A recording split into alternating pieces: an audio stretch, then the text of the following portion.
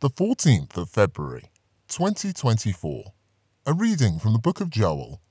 Let your hearts be broken, not your garments torn.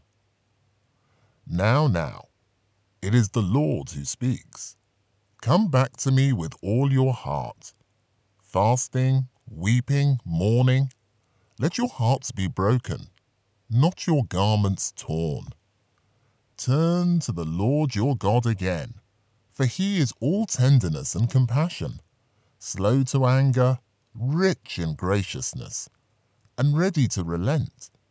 Who knows if he will not turn again, will not relent, will not leave a blessing as he passes, oblation and libation for the Lord your God.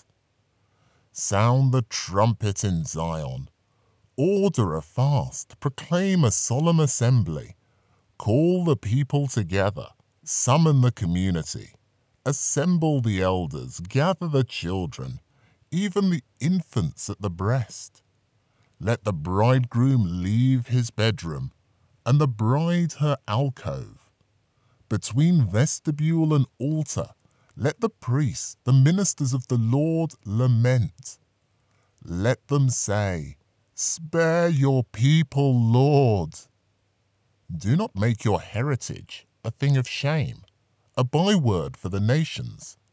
Why should it be said among the nations, "Where is their God?"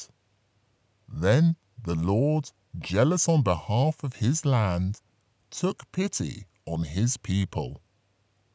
The word of the Lord.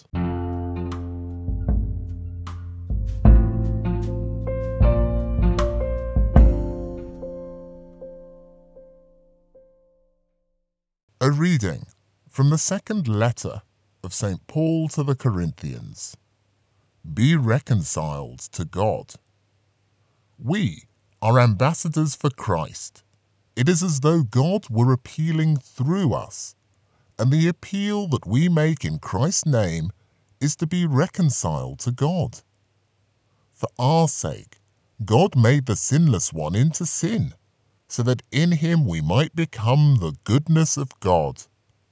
As his fellow workers, we beg you once again not to neglect the grace of God that you have received.